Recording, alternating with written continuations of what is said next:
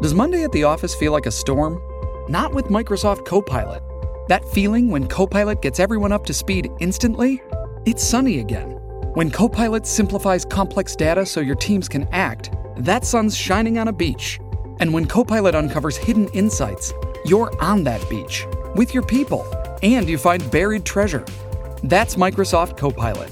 Learn more at Microsoft.com/AI for all.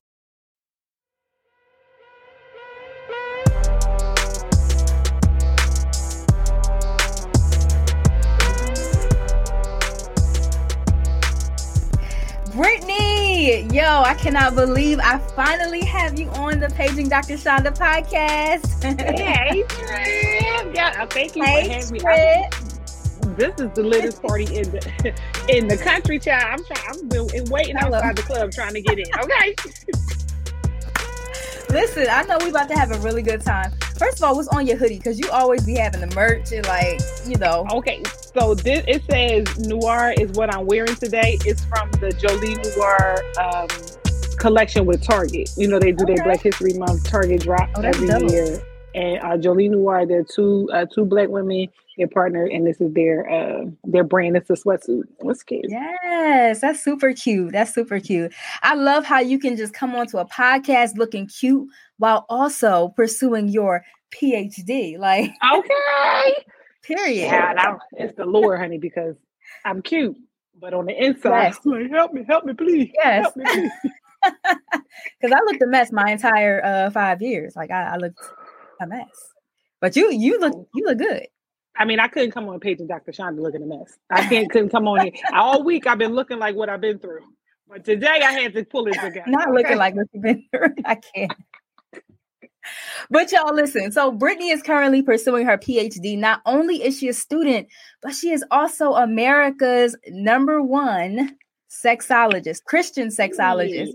So, period. So, Brittany, tell the people a little bit about yourself, what it is that you do, and why you do it. Absolutely. Well, the first thing I can answer is why I do it, because Jesus made me. Because I wanted to be a lawyer, and he was like, nah, sis, I got something else for you. And so that's how the intimacy firm came to be. The intimacy firm, I run as a Christian sexologist and licensed social worker. It is a faith-based agency where we empower individuals to discover, navigate, and embrace their sexual selves without compromising their beliefs. That looks real cute on the website, but in real life, I am the representative standing in the gap for all those unapologetically in love with Jesus and sex, even if they aren't having it. I love it. I love it. So, because, when we talk about sex, when we talk about relationships and such, I feel like there's such a stigma attached to it, especially in the Christian world. And if your ears are sanctified right now listening to this might not be the episode for you. So you can fast forward or whatever. But if you read the Bible, you might want to stay. But yeah, I wonder, what has been your experience as you do this work and dismantling some of the stigmas that are associated with sex when it comes to the Christian world? Absolutely. It has been for sure a uphill battle. Literally, my first presentation when I started the intimacy firm, it was called Sex and Salvation. It was with a married singles ministry Sunday school. Like, they had a joint Sunday school, and I taught the workshop. And one of the elders came up to me afterwards, was like, "This was so good, but next time we should do it in the fellowship hall, not in the sanctuary." And it was honestly at that moment, and I don't even really talk like this, but it was honestly at that moment where God was like, "See, this is why." And ever since then, it's been those same things. As much as I have those people who like, "Yes, please tell me more," it's those people who are clutching their pearls and like, a woman of God wouldn't do that. And it is that mindset that keeps us bound. And just like you said, use the perfect word. I work to dismantle those, those beliefs. And in therapy and things like that, the first step is psycho ed. Before we get into treatments and interventions and medications and all of that, we start with education. And a lot of the strongholds that people of faith have or and endure is because of poor education on either the science or the scripture as it relates to sex. So that's what I do, is helping people, like, God is in this. He created this. He created sex. And if the Bible talks about it, we should talk about it. More importantly, we should learn about it. We're called to honor God with our bodies, and you can't honor him with a body you don't know. So then it's not obedience, it's ignorance. You starting already. I mean, you now. So that means that when I don't take the time to learn about my body, to educate myself on sex, which is, what God created, then I'm in disobedience. I'm not honoring God. Absolutely. And you flat out calling God a liar. On the sixth day, God saw all that he had made and said that it was very good. Humanity was the only thing he said was very good. So for you to ignore it, for you to be ashamed about it or speak about it in a way that is negative, you're telling God he don't know what he's talking about. Y'all, ladies and gentlemen, Brittany Broaddus, like this is This is the intimacy firm. Hey, y'all. Hey, listen, yo, I oh my gosh, we can go in so many directions. I already feel like this is going to be like that episode, like that, the one that people have been waiting for. But we're going to get into some rapid fire first. I want to get back into the conversation with like you said, sex and salvation, like that in itself was just intriguing for me. But yeah, let's do some rapid fire. I want the people to get to know you a little bit better. Y'all ready? Y'all, I'm nervous. Hold on. Why are you nervous? You know, because you play. But you should be nervous because the last time I was on your podcast, you was all up and through my business. So this is just payback. All right, let's go. No, it's not gonna be that bad. All right. First question: hip hop or R&B? Say it louder. Oh, I said hip hop. Hold on. I said hip hop, but no, R&B. Okay, why? I mean, because there is nothing like 90s R&B. Like, it is really the soundtrack of, so even given some of its toxicity, it is like the soundtrack of everyone's life. Like, it's nothing that you can't get accomplished with Jodeci, right. Drew Hill, all of them, Shy, all of them playing in the background. Now, tossing a little T.I. every now and then, but for the most part, R&B. Okay. Your favorite love song? Ooh. Is that a thing? No, for real. Lenny Williams was like, "Girl, I love you, no matter what." That's my jam. I love the impersonation. That was so good. That was really good. He's multi-talented, y'all. Like, I don't know what to say. Okay. Your favorite date? Ooh. So thus far in my life, the best date I've ever been on, we had a name for it. It was called Crabs, Candles, and Kool-Aid. We went, it was the day after Valentine's Day. We had just started dating maybe the week or so before. And he got like tea light candles all around his apartment with a blanket and some snow crab legs. He made Kool-Aid, and we just sat and just cracked snow crab legs and just drank Kool-Aid and just talked and really we was only like 7 or so days in. So we really just got to know each other eating crab legs. And messy. I was still in my work uniform, but it was so cute. And to this day, that's the best date that I've ever been on. Crabs and Kool-Aid. Crabs and Kool-Aid. I love it. It was so dope. It was so dope. That might be the name of this episode, Crabs and Kool-Aid. Hey, listen, it was dope. It don't take much, but that was. I mean, give me much. That part. Give me much, but it don't take much. Right. And it shouldn't though. It shouldn't take all that to get to know somebody. Like, I should be able to get to know you and vibe out over some pizza. Like, I don't need to be, So, people confuse effort with interest. Like people, like they confuse it, and they think, and even with the effort, sometimes it's materialistic, and it's like they don't, the thought behind it, the consideration behind it, the meaning behind it, like we talk about all the time, intent versus impact. And so as long as you are intending well, it may not look hashtagable, it may not be viral worthy, but if it meant something for you and it was the quality of interaction that you were looking for, we got to know each other more in them 2 hours sitting on that floor than 3 months of time and what I've been experiencing with these dating apps. Yes. I love that. So y'all, if you looking, Brittany said that y'all can show up to her doorstep with crabs and Kool-Aid and it'll be on and popping. All right, next question. But also, when was your last date? What was the last date you've been on?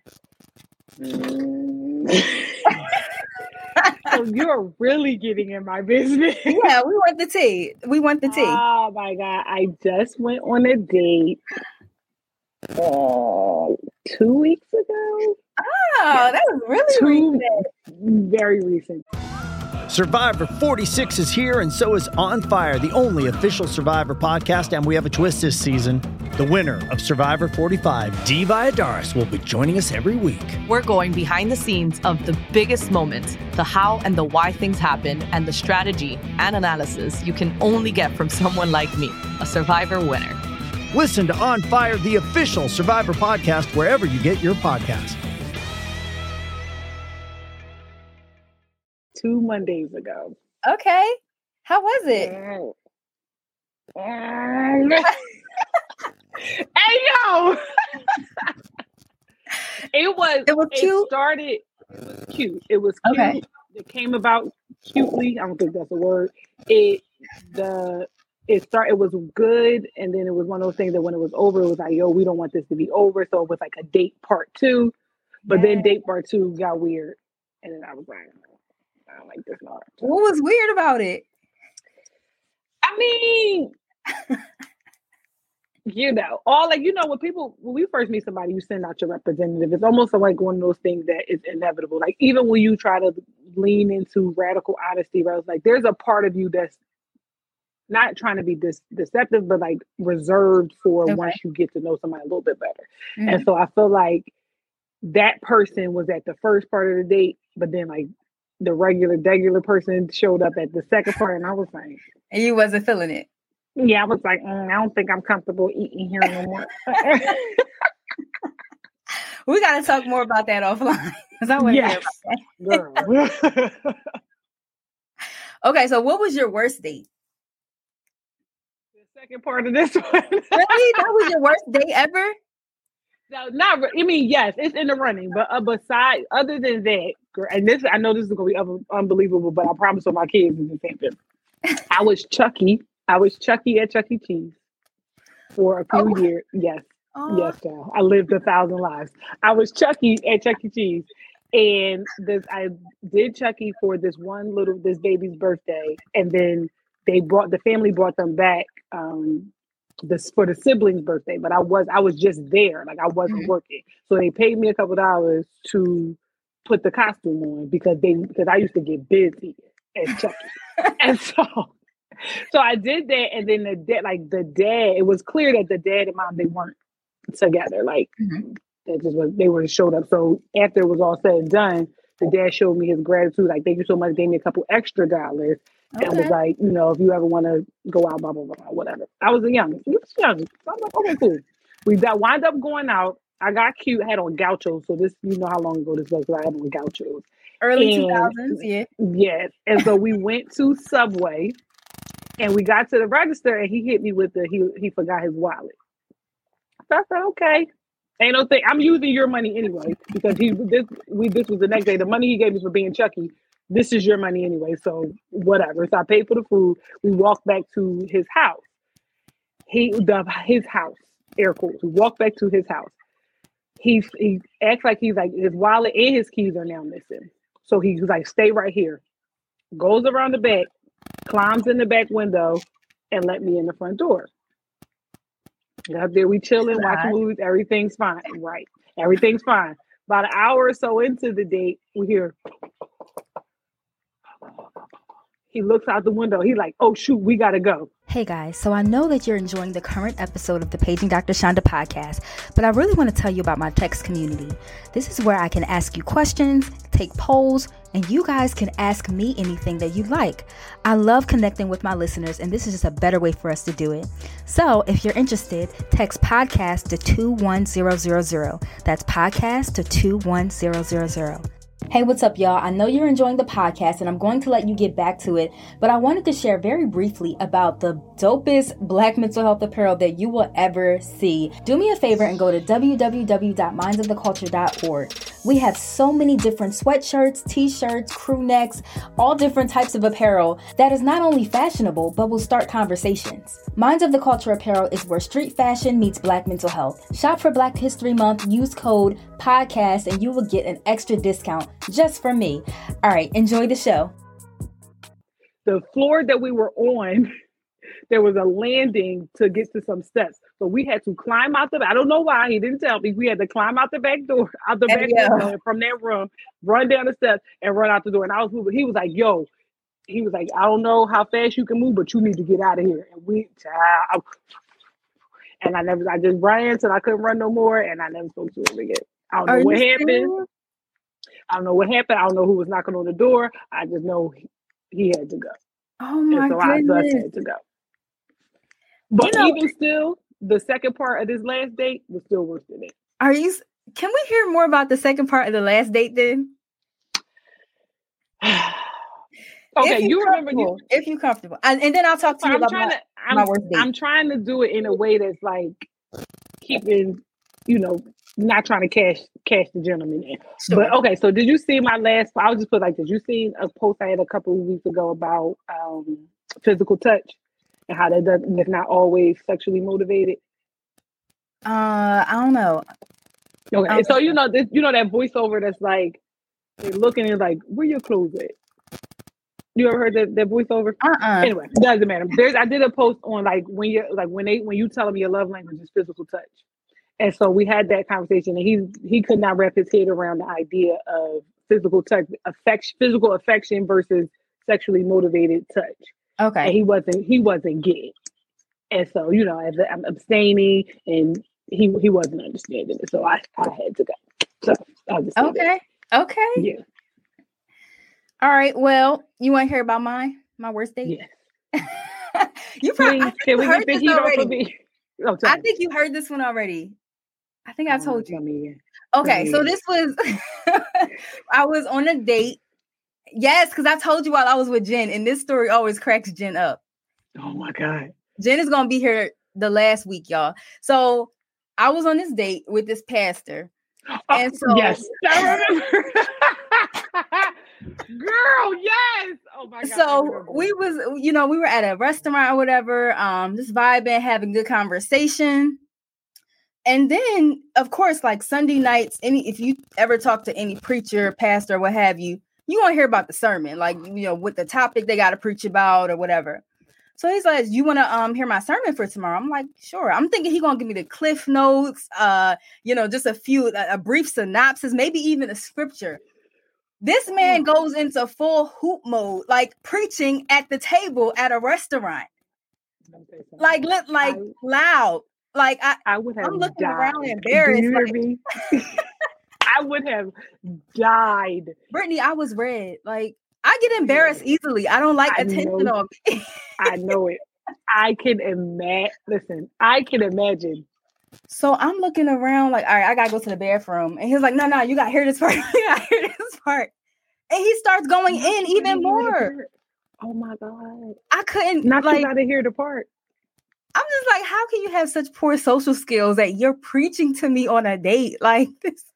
Here's the thing, like, not only is it inappropriate for the setting, but why do I care about your sermon and we're dating?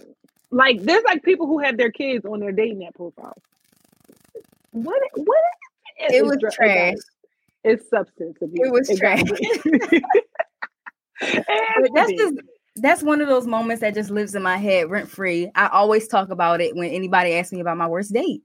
And I have to stop talking about it because I'm realizing every time I bring it up, he ends up texting me. It's like I'm speaking him into like, oh my goodness. I'm like, why is he contacting? Yeah. And it's weird. And my little sister, she'll randomly be like, you remember you had to jump out that back window? I'm like, bro, like, why do you? She was like, I'm just saying. She was like, and your flip flops got messed up. I was like, not the flip flops. Oh my gosh! But those are the moments like, That I should have known with the, and that stuff like, oh, I forgot my wallet. That's stuff that they talk about on TV. You never expect that to happen in real life, like the, oh, I forgot my wallet trick. But he really, so now you don't have a wallet or a home because you obviously don't live here. I don't know what you were doing here, but you don't live here. Either that or you had a girl. Something was going on. Whatever was going on, I was confused and I didn't stick around to figure it out. That was wild though, Brittany. Mm-hmm. Mm-hmm. Nah, I appreciated that story. All right. What are your non-negotiables when dating?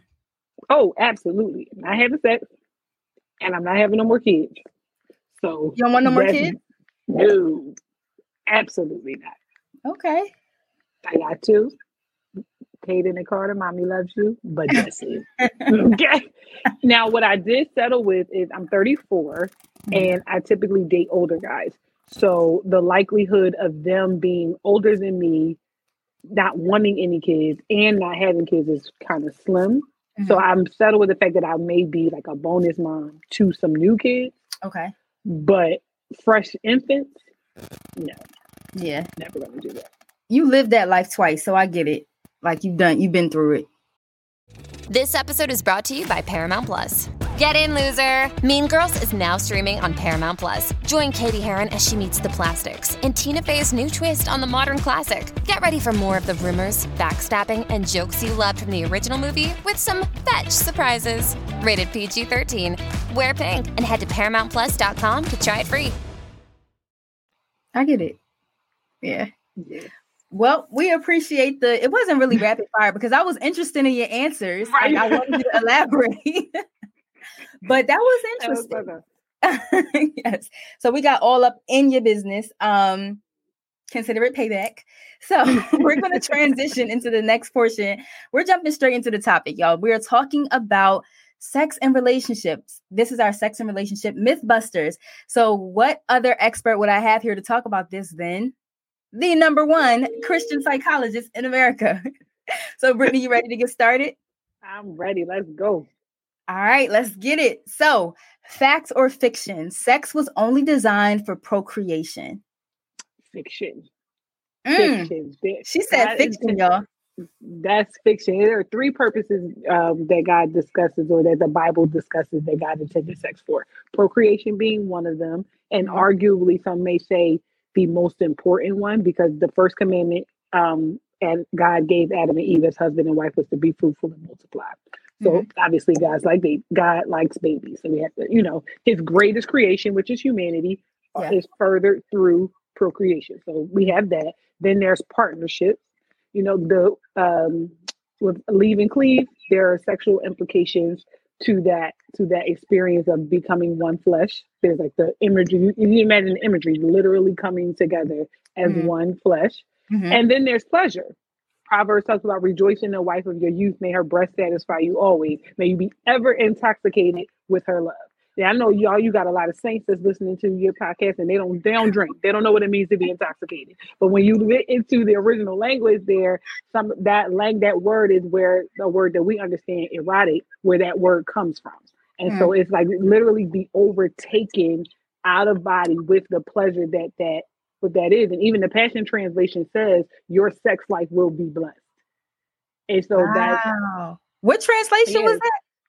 The Passion Translation says that your sex life will flat out.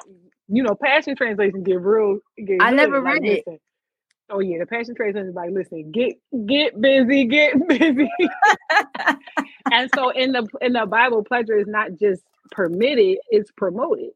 And even when we look at that leave and cleave and the partnership aspect of it, there are different ways euphemisms that they use in the Bible, where it says Adam knew Eve and bore us up. And that's when they talk about that procreation. And there's that knowing part, the covenant, the connection, the coming together, which is different from David lied with Bathsheba.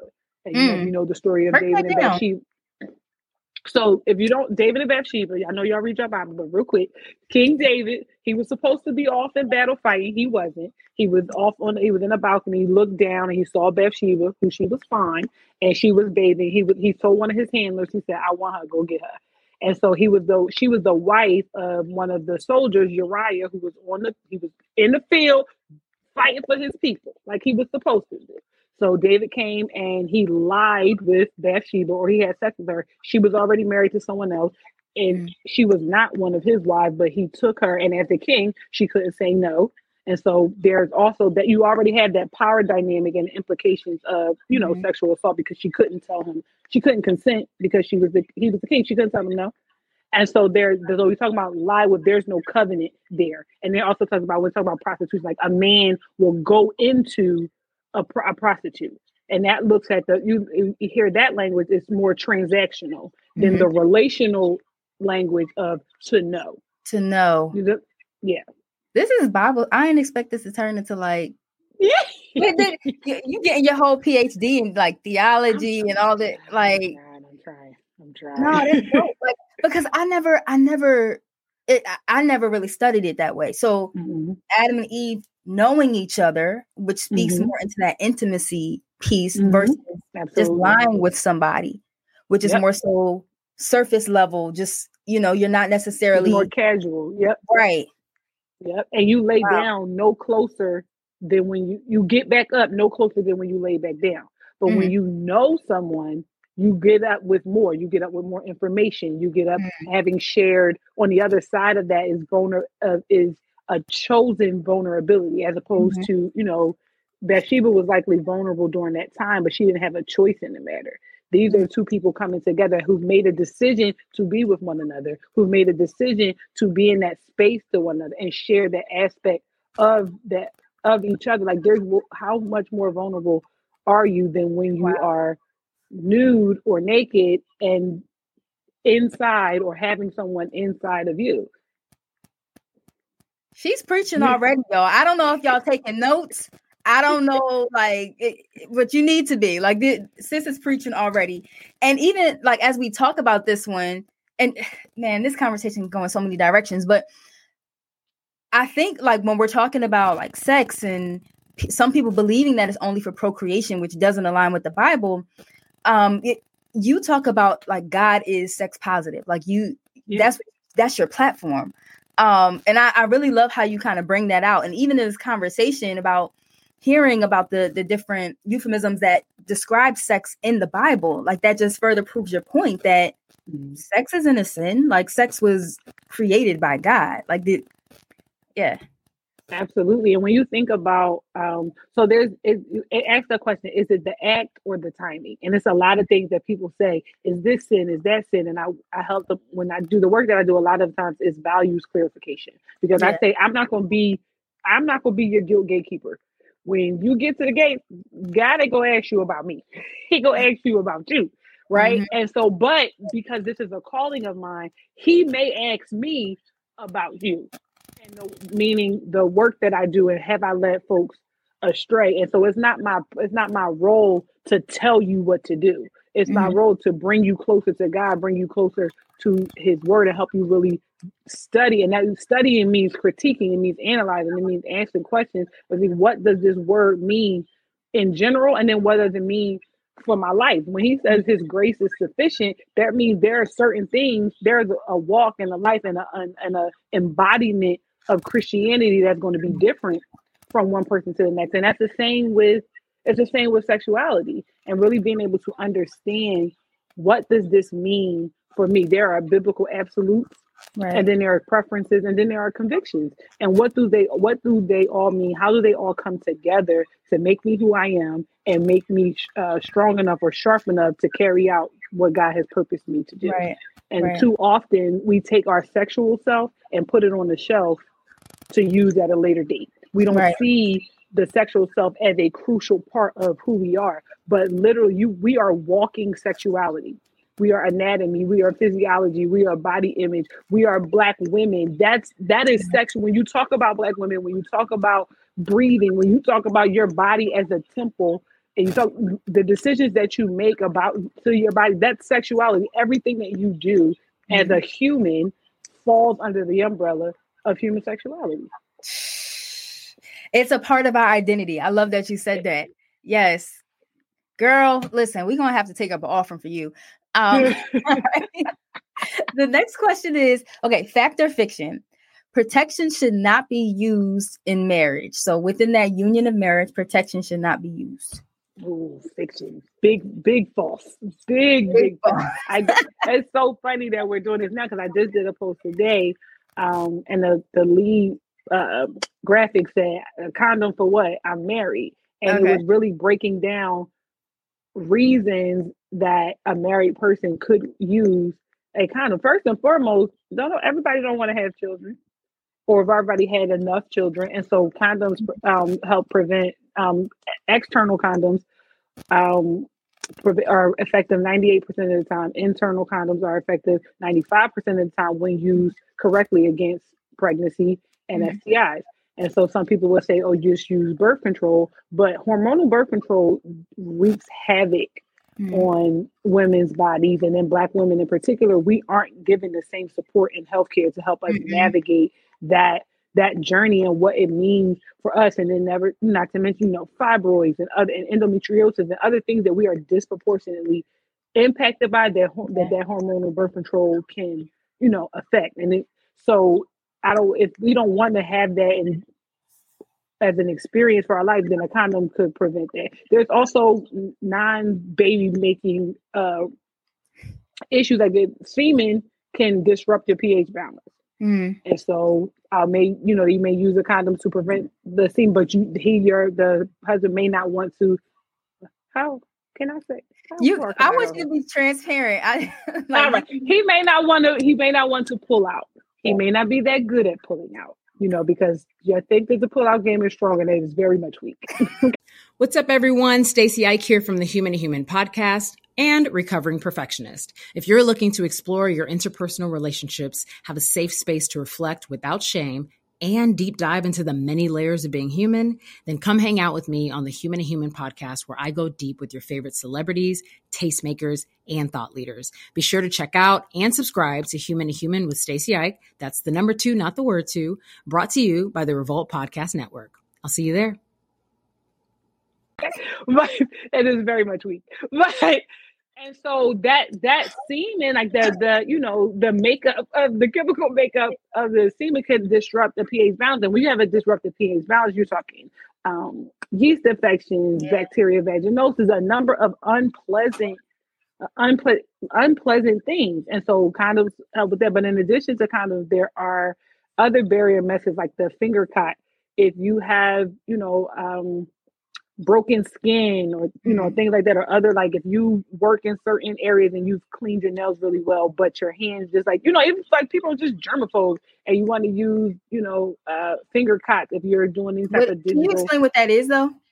A finger cot is it's a condom for your finger, essentially. It looks like one of those things that folks put on when they're trying to like flip papers or prevent paper cuts. But you just roll it down over your finger, and if you're doing any type of digital stimulation, you can use it for that, because what it also does is protect bacteria from So we think sexually transmitted infections. We always think, herpes, gonorrhea, syphilis, but it's just like bacteria in your nails. And if you're using a dental dam, which is like that, sheet of plastic that people use for oral sex over the vulva, over the anus, like there's bacteria in your mouth, there's bacteria in your finger that, that you don't want inside of you. Have a very sensitive vulva. Nobody wants that, and so you use it to protect from those things. There's also people who have STIs that are incurable, but they're still living thriving full lives and are married, and so you want to make sure that you're protecting your partner from the transmission of those things. So barrier methods help to protect from that, and that doesn't mean that anybody's cheating. Like you could have come into the marriage with an STI. You could have been born into having certain things that you don't want to transmit from one person to the next. So the barrier method being just a single person's thing is a big fixture. Yes. So you're saying condoms and barriers and when having sex isn't just for single people. Like this should be okay. Yeah. Right. I mean, if you want to, it really is a decision. Like it's a decision that you make within. Even on my post, some women said that until her husband gets a vasectomy they're going to use condoms because his semen disrupts her pH. There were a couple ones that was like, I'm not going to do it. I prefer natural family planning, which is, the pull-out method, or scheduling sex around non-fertile days and stuff like that. My math don't be mathing like that. And so that's not anything that I've ever wanted to do. Ask one of my colleagues, Ask Goody, she teaches about sexually transmitted allergens. And there are certain fluids that when the fluids mix together, they cause allergic reactions.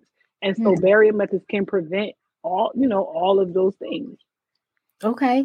See, this is why I love having experts on the podcast, because it's like you have just a wealth of knowledge and like speaking facts about the human body, not just from like a spiritual perspective, but also biologically. Like we need people in the kingdom who can talk to us about these different parts of our anatomy, our bodies. So you're definitely a gem, Brittany. All right, you ready for the next one? Yes, ma'am. Okay. All right. Whew. When it comes to genitals, does size matter?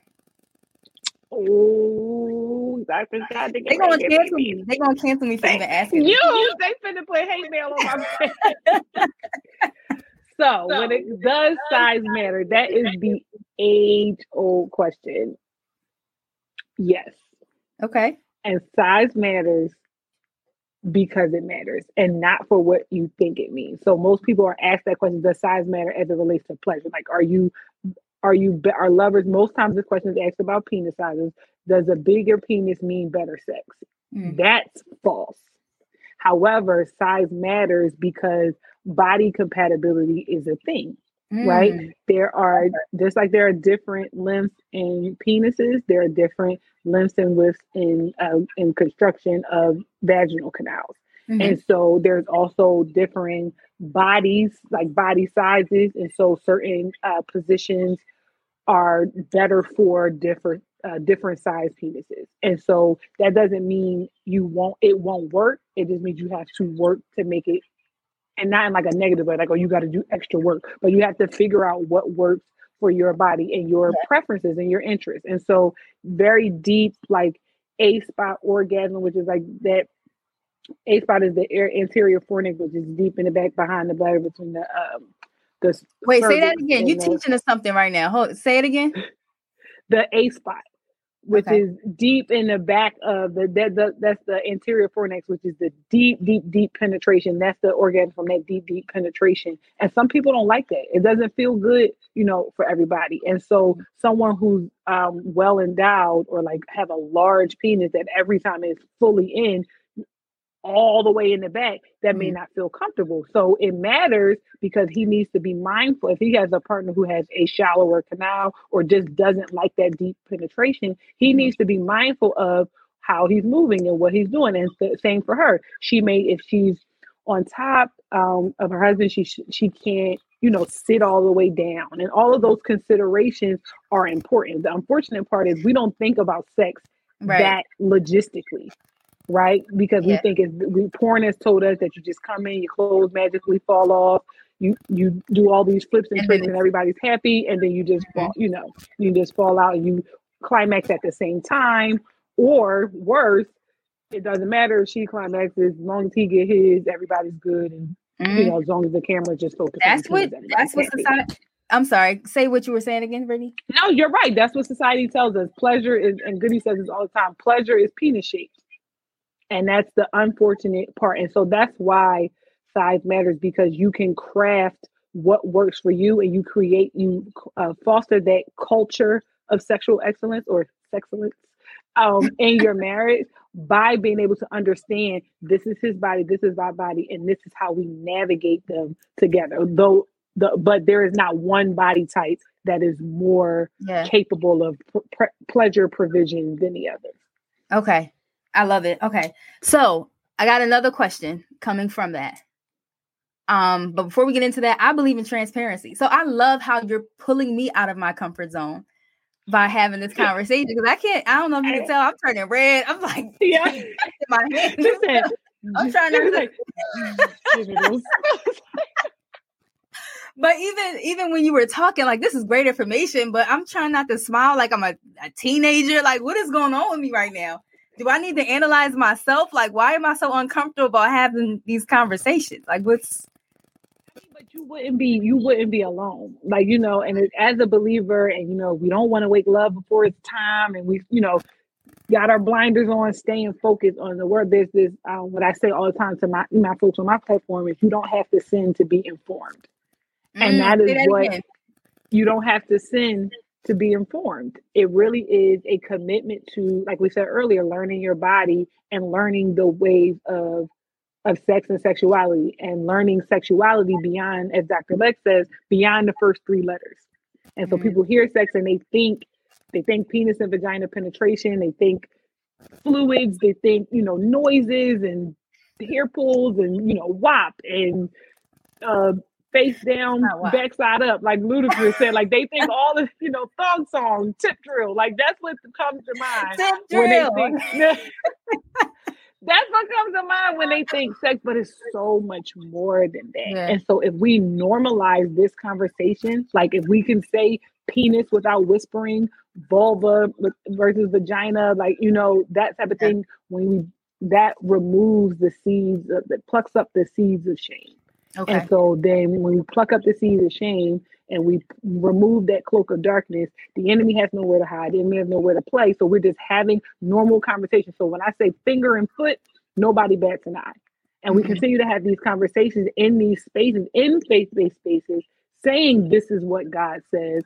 And though we may not be able to say specific, God doesn't say, put your mouth on this penis. No. However, he establishes bodies as good. He establishes marital autonomy. He establishes the importance of pleasure and, and things of that nature. So it's okay to have it because God talk about it, we can talk about it. And then he rules. If you believe him to be a sovereign God, then you believe that he rules on the social science as much as the theology, the medical field, as much as the, the mental health field. If he said he reigned on the just and the unjust. Okay. And so you want to keep them in the box of just the 66 books. You don't serve the God I serve. Okay. Because at one point, with just the 66 books, at one point, there could be a place where you have arrived, where you can figure it out. I don't want to serve a guy who I got all figured. Hey, it's Kaylee Cuoco for Priceline. Ready to go to your happy place for a happy price? Well, why didn't you say so? Just download the Priceline app right now and save up to 60% on hotels. So whether it's Cousin Kevin's Kazoo Concert in Kansas City, go Kevin, or Becky's Bachelorette Bash in Bermuda, you never have to miss a trip ever again. So download the Priceline app today. Your savings are waiting. Go to your happy place for a happy price. Go to your happy price, Priceline. I want to continue that pursuit of knowing him forever until that point where he returns. And I also know that he didn't call me necessarily to the four walls of the church. Like I'm not called to preach in that way, but I am very much called by God. I may not be passing out tracts, but this is very much my great commission. Go ye therefore into all nations. All the world. So that means the medical field. That means the work that you're doing for, minds for the culture, like, what I'm saying, in the mental health field, like, and you being a Black woman, like doctors are, what is it, like 1% of the population are doctors, and then less than that are Black doctors, and then Black women doctors. That's not by accident. That's not by accident for you to be a doctor that looks like you, speaks like you, speaking to the people who you are speaking to. And you are doing you're doing the will of your Father through mental health. And whether you use the DSM or the book of Revelations, you're still doing the work of the Lord. That's so good, yo. That is so good. All right. So with that being said, I'm going to practice. Okay. I'm going to ask you another question and I'm going to say, all right. So going back to penis size. Okay. I didn't finish. You did. Go ahead. So going back to penis size. So before we engaged in this, before we started the podcast, we were having a conversation about how that's often associated with one's self-esteem. And how even though we might have the conversation that size doesn't matter in that regard, there might be men out there who may feel like they're not well endowed and feel like, I'm gonna leave it at that because now I'm starting to turn red. So go ahead. Oh well, I'm finna rock your little world then. So here's the thing with penis size and well-being. That is a symptom of, or an ill, if you will, of toxic masculinity. There is one way to be male. There's one way to be masculine. It is to be of a certain height, a certain complexion, a certain penis size, a certain voice inflection, make a certain amount of money, have slept with a certain amount of women, desire sex a specific amount of time, and toxic masculinity says that men need sex. Nobody needs sex, right? Toxic masculinity says that, and hip hop music and a number of other things say that 9-inch penises are the way to go, and that mandingos are these freaks of nature that needs to be put on pornography and paraded around, and commercialized for consumption, right? And if you have below that, then you're less than a man. So then what happens is, instead of saying I don't feel good about myself because my penis is smaller, whatever that means, relative, then I'd rather say to women, she don't have no walls. She loose. And so the vagina is a muscle. And so just like you don't wear out your arm by doing this, you pick up groceries every other day. Your arm ain't wore out. Your arm ain't get loose. Educators. So the vagina functions in the same way. So women are taught to carry the weight and the brunt of all of the shortcomings, the sexual shortcomings of men. By some way, somehow, it's the woman's fault if she doesn't, if she has, as opposed to saying this. And the reality of it is, the stats say that in America, the average fully erect penis is 5.5 inches, which means most people, because average means the majority of people are walking around with a penis that's 5.5 inches. And 5.5 inches, I mean, that's not little, but that ain't no ruler. Like everybody likes to walk around thinking that they have. And then here's the other thing. Women are also taught to disregard their own pleasure and be wet and willing, but don't want it too much. And then stroke his ego and make him feel good about it. So then we have women who aren't really feeling what's happening sexually, and they start faking it. And so when you fake it, you're giving false affirmation and so now this is not about the saints, because the saints don't have sex, right? And so he then leaves you, the non-saints. They leave you and then go to someone else and do the same thing with the false confidence that you done gave them because you was in there hooping and hollering and you did not feel no thing. Thing. And no thing. And that's what happens. And then men also are socialized to believe, because of toxic masculinity, there is one way to be good at sex. And a lot of times it's that pounding, humping, and every woman is going to like it. And so because one woman climax, they think that they can do the same thing with the next one and not really tune in to say, what is it that you like? And this is where I say all the time, your orgasm is your responsibility. So if he comes in trying to do what he's been doing and you take it, that's your business. Like, that's your fault. You know what I'm saying? That's your fault. And so really what I want folks to realize is that your sexual resume only qualifies you for the current job you have. You go to a next job, we entry level all over again. That resume does not go. The only thing that you can carry from one partner to the next, and this is like, save and not, because there's times where we want to hold on to guys, we want to, abstain, we want to get married and be married with that person for the rest of our lives. But sometimes that doesn't happen. And so people have experiences. But what makes you a good lover that you can transfer from one to the next is your ability to listen. That is the primary sign of a good lover. The ability to listen, and then of course, consent. That's it. So you saying you can't use the same cookie cutter method on? Okay.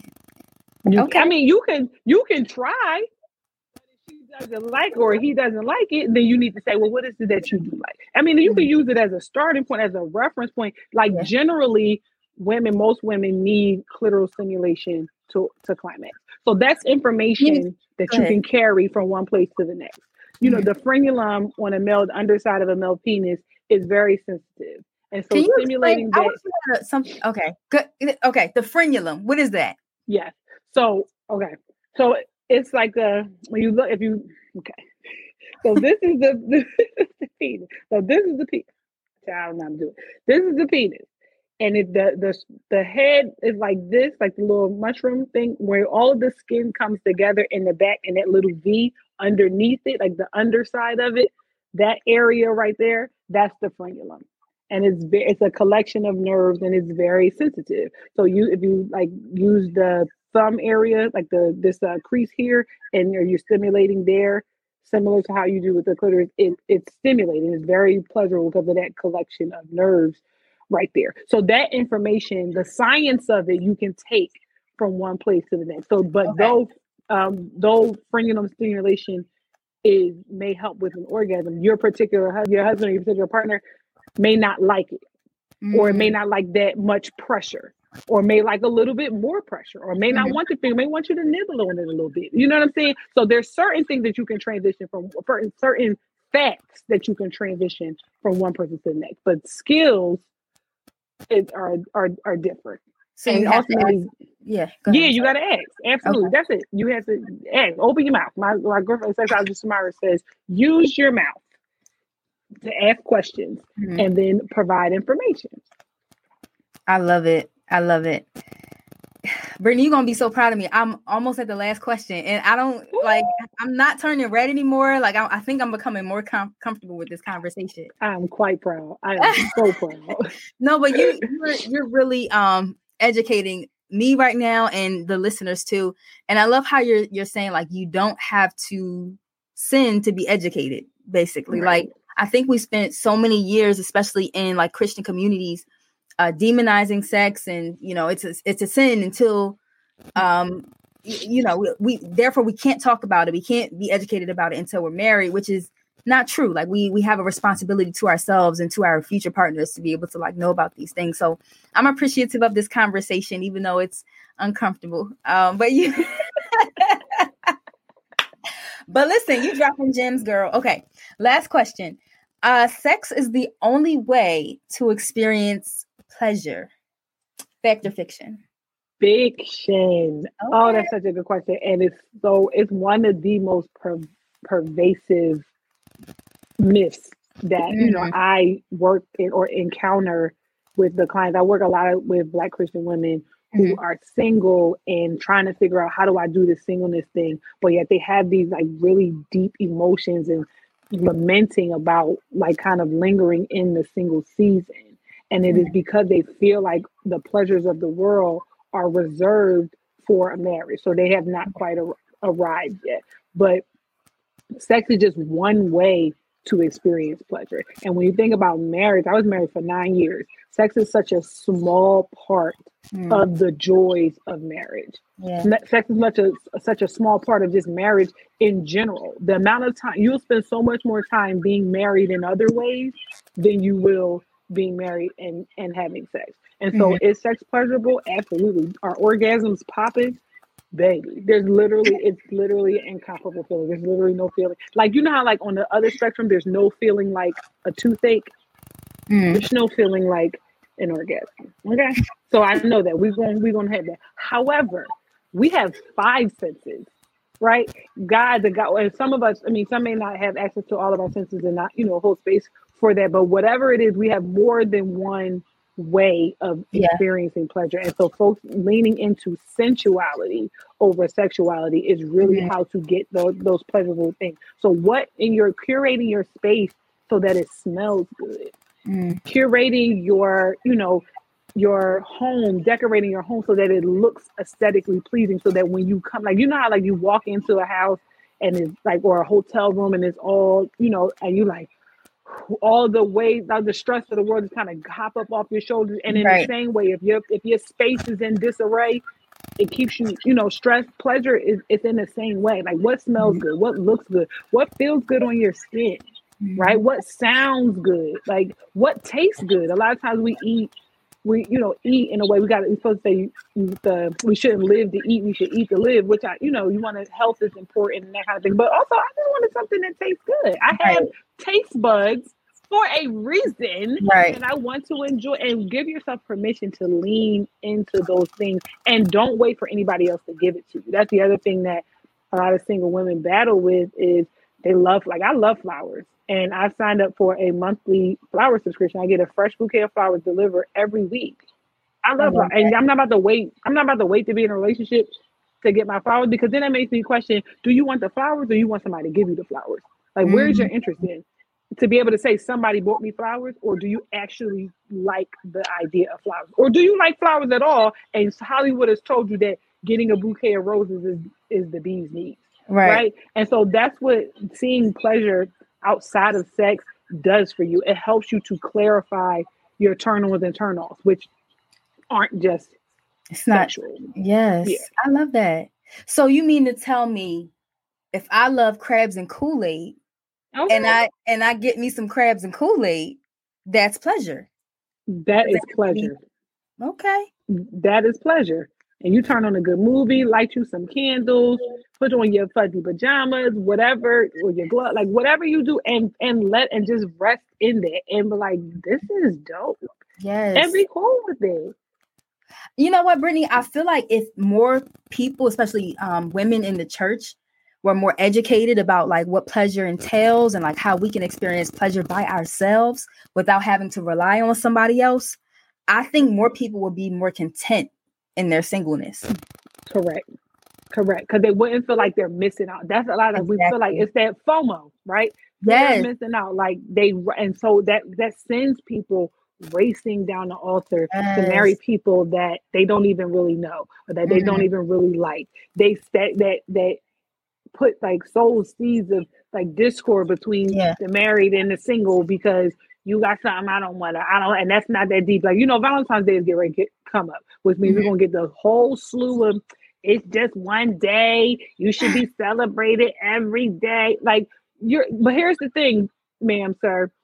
If you had somebody celebrate you on Valentine's Day, you wouldn't be saying this right now. And so don't like being able to be, Paul said, I've been a base and I've been about, but I've learned to be content in all things. Yes. And so pleasure and living like I talk about living a pleasure-fueled life is like joy. It's a state of being. It's not fleeting like happiness. It's not, it's not fleeting like those type of things. It is a resting place.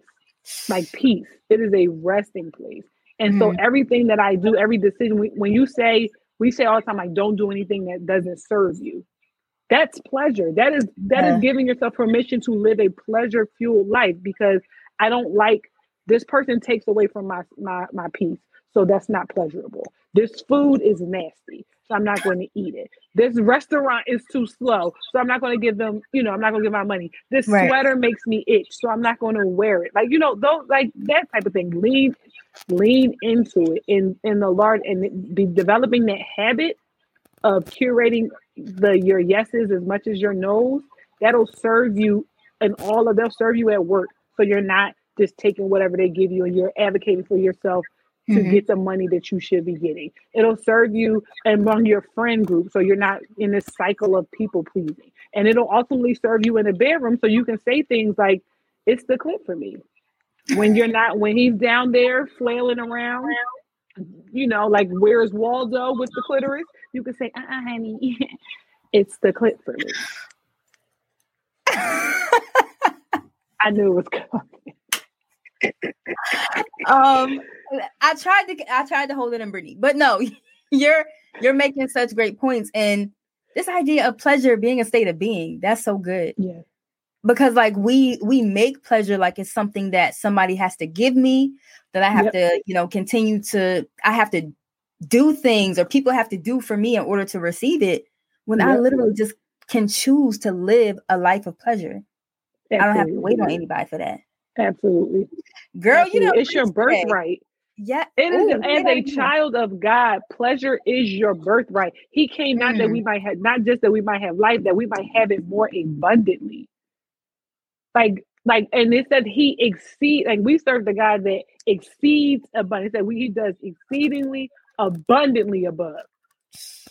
So, like, a lot of times people misquote that scripture and say exceedingly and abundantly. No, he exceeds abundance. Abundance. So when you think about your pleasure, living abundantly, and then as a child of God, go beyond that, exceed it even the more. It is your by your sheer existence. So I don't care what you've done. I don't care where you've been. I don't care what your history is, your track record, your body count. I don't care nothing about how many kids you got, what your social economic status, none of that. You, by your sheer existence on this earth, you have the birthright of pleasure. Girl, you said a whole word. I feel like, again, like you are anointed to dismantle. Here you go. There you go. That are keeping us like in bondage, basically. And even earlier in the podcast, you called it a stronghold. There's a stronghold, a special assignment that the enemy has for us not to be educated. Absolutely. The people perish for the lack of knowledge. Like, that's why it's so important to have people like you in this field, in this industry, doing it and being the number one at it. And I'm not just saying that because y'all can Google my girl. Google me, baby. Okay. So, Brittany, you have been a gem. Like, I cannot thank you enough. Love you. Girl, I'm gonna definitely let you go because I know you in school, you getting that PhD, you got homework. But our last segment is typically the Ask Dr. Shonda segment. You ready for it? Yeah, I'm ready. All right, so I got a question for you. It was sent in by somebody in our text community. And you guys, if you haven't joined the podcast text community, all you got to do is text podcast to 21000. That's podcast to 21000. All right, so the question says, in today's society with social media, parents, religion, all applying pressure when it comes to the married with children narrative, what are some ways someone can stay positive and not let it tear them down? Great question. Well, that is a great question. I'm supposed to answer that, or you want to answer that? No, I want you to answer it. You want me to? Oh, okay. Because it said Ask Dr. Shonda, so I wasn't sure. Well, you help me. So first things first, you need to understand and ask yourself, do you want that? The most anti-pleasurable thing is trying to live a life that somebody else has for you. Is marriage and children a thing that you actually want? And so, especially for women, it's this thought that it's just like, because we're born, we're supposed to want to be married with children, or we're supposed to want to be a mother. We're supposed, like, you know what I'm saying? So you have to establish for yourself, is this anything that I want outside of those pressures? And then also be able to realize, like, parents may mean well and all of that, but they're not putting in on this. Exactly. Raising children is expensive, right? And everybody needs to mind their own uterus. Okay. And, and move in that way. But the pressures are real. Ultimately, establish what it is that you want for yourself, and then share with those people, again, with pleasure, not allowing people in your space that put that unnecessary pressure on you. So if it's media and things like that, curating what you watch and what you like, this is super, this church, and your mind, your ear gates and your eye gates, all of that kind of stuff. If it's parents, listen, mom, dad, auntie, my mom, I'm not having this conversation with you anymore. And if they bring it up, then you're an adult, so you have the opportunity to pull back. Like, you don't have to, and it's not a sign of disrespect to say, hey, thank you and I appreciate your concern, but this is not a conversation that I'm willing to have anymore. When I'm ready to move into that step of my life, I'll let you know. And then let that be that. I love that. Simply because, like, in our community, especially, like, we have such a hard time setting boundaries with parents and aunties, uncles, all that stuff. But when we say things like that, like, I'm no longer interested in having this conversation with you, people have no other choice but to abide by our boundaries. Okay. Or actively show that what you do then is you put them in a situation to either respect your boundaries or actively disregard them. And so now the ball is in your court. Do you want to continue a connection with someone who actively disregards your boundaries? And that doesn't mean you got to cut your mama off, because, people are like, I'm not about to cut off my mama. But it's this false narrative that because they are our parents, because they are our family, we have to deal with them. You do not have to. There is love and there's affection and there's care, but there's also distance. Okay. You can love them from a distance. From a distance. You do not have to engage. Okay. Love don't guarantee access. Yes. Neither does familial ties. Does not guarantee access. Come on. Ladies and gentlemen, Dr. Brittany Broaddus. Soon to be. Come on. Yes. You do it, Jesus. Lord, we see what you have done for others. I'm calling you doctor because, like, you already talking like you wrote somebody's dissertation or whatever. I'm proud of you for everything you're doing. I'm proud of you too. Thank you. So can you tell the people how they can support you, like what you have going on and where they can find you? Absolutely. So we are right in the thick of submission collection for My Vulva and Me, Volume 3, which is our anthology series for, by, and about Black women. We're on the 3rd volume. This volume is called Dear Mama. First volume was just a free, Black women writing their hearts and their stories and poems. Last volume, they wrote letters. Black women wrote letters to the little Black girl inside of all of them. And this time we're writing letters to our mama. That Black mom daughter relationship, that's it's a lot. It's interesting. Yeah. And I don't think that we on a mainstream, folks have not really unpacked that relationship in a real way. So that's what we're doing. I know this is going to air in a couple of weeks. So it's open. Submissions are open until March 1st. If you have a letter to your mom, your stepmom, your godmom, your adopted mom, anybody who is a mother figure in your life that you need to write something to, by all means, write that letter, send it in. And other than that, if you want to kind of unpack some more of the things that we've talked about today, I have a workbook called Understanding Intimacy, a Believer's Guide, which is available on my website, theintimacyfirm.com. It helps you unpack those things, the science and the scripture of sex relationship and God's heart for sex relationships and intimacy. And it has spaces for you to really kind of process, like, hold up, who am I? What is my circles of sexuality look like? What do I want? What am I interested in? How has my past shaped my outlook for the future? All in one book. Yes. And I have that book, so y'all need to get it. And I gotta submit my submission for the upcoming book. Yes. So yes. Yeah. So I'm excited though for your future, Brittany. Like, thank you. You're gonna be on own with your own show. Lordy at the Essence Fest. Like, I just can't wait to see it unfold for you. Now, my lashes fall off and I'm about to cry. Yeah, come on. No, we're going to wrap it up here, y'all. Thank you for joining us for another episode of the Paging Dr. Shonda podcast. Make sure that you text podcast to 21000. Connect with my girl, Brittany, the #1 Christian sexologist in America. And make sure you remember, sis. And make sure you guys remember you have the power to create the emotions that you want to experience. We wrap that up at the end of every session, at the end of every I was going to call it a session, but it feels like a session today. Yeah, it feels like a session. But cool. I'm going to say you have the power to create the pleasure that you want to experience based on the conversation we had with Dr. Brittany. All right, y'all. So I'm going to catch y'all next week. We're going to be talking to Anthony O'Neill. He's going to be talking about securing the bag in your singleness. All right, y'all. Have a great night. What's up, y'all? This is Clint Coley, and I'm the host of the Music is a Love Language podcast. Now, check this out. If you're a fan of music podcasts, then be sure to check out and subscribe to Music is a Love Language podcast. We are a podcast that has honest conversations about music all day, every day. If you like to argue music, this is the podcast you want to be listened to. And it's brought to you exclusively by the Revolt Podcast Network, anchored in hip hop and powered by creators. Again, make sure you guys follow and subscribe. Music is a Love Language podcast. I'm Clint Coley. Hope to have your ear soon.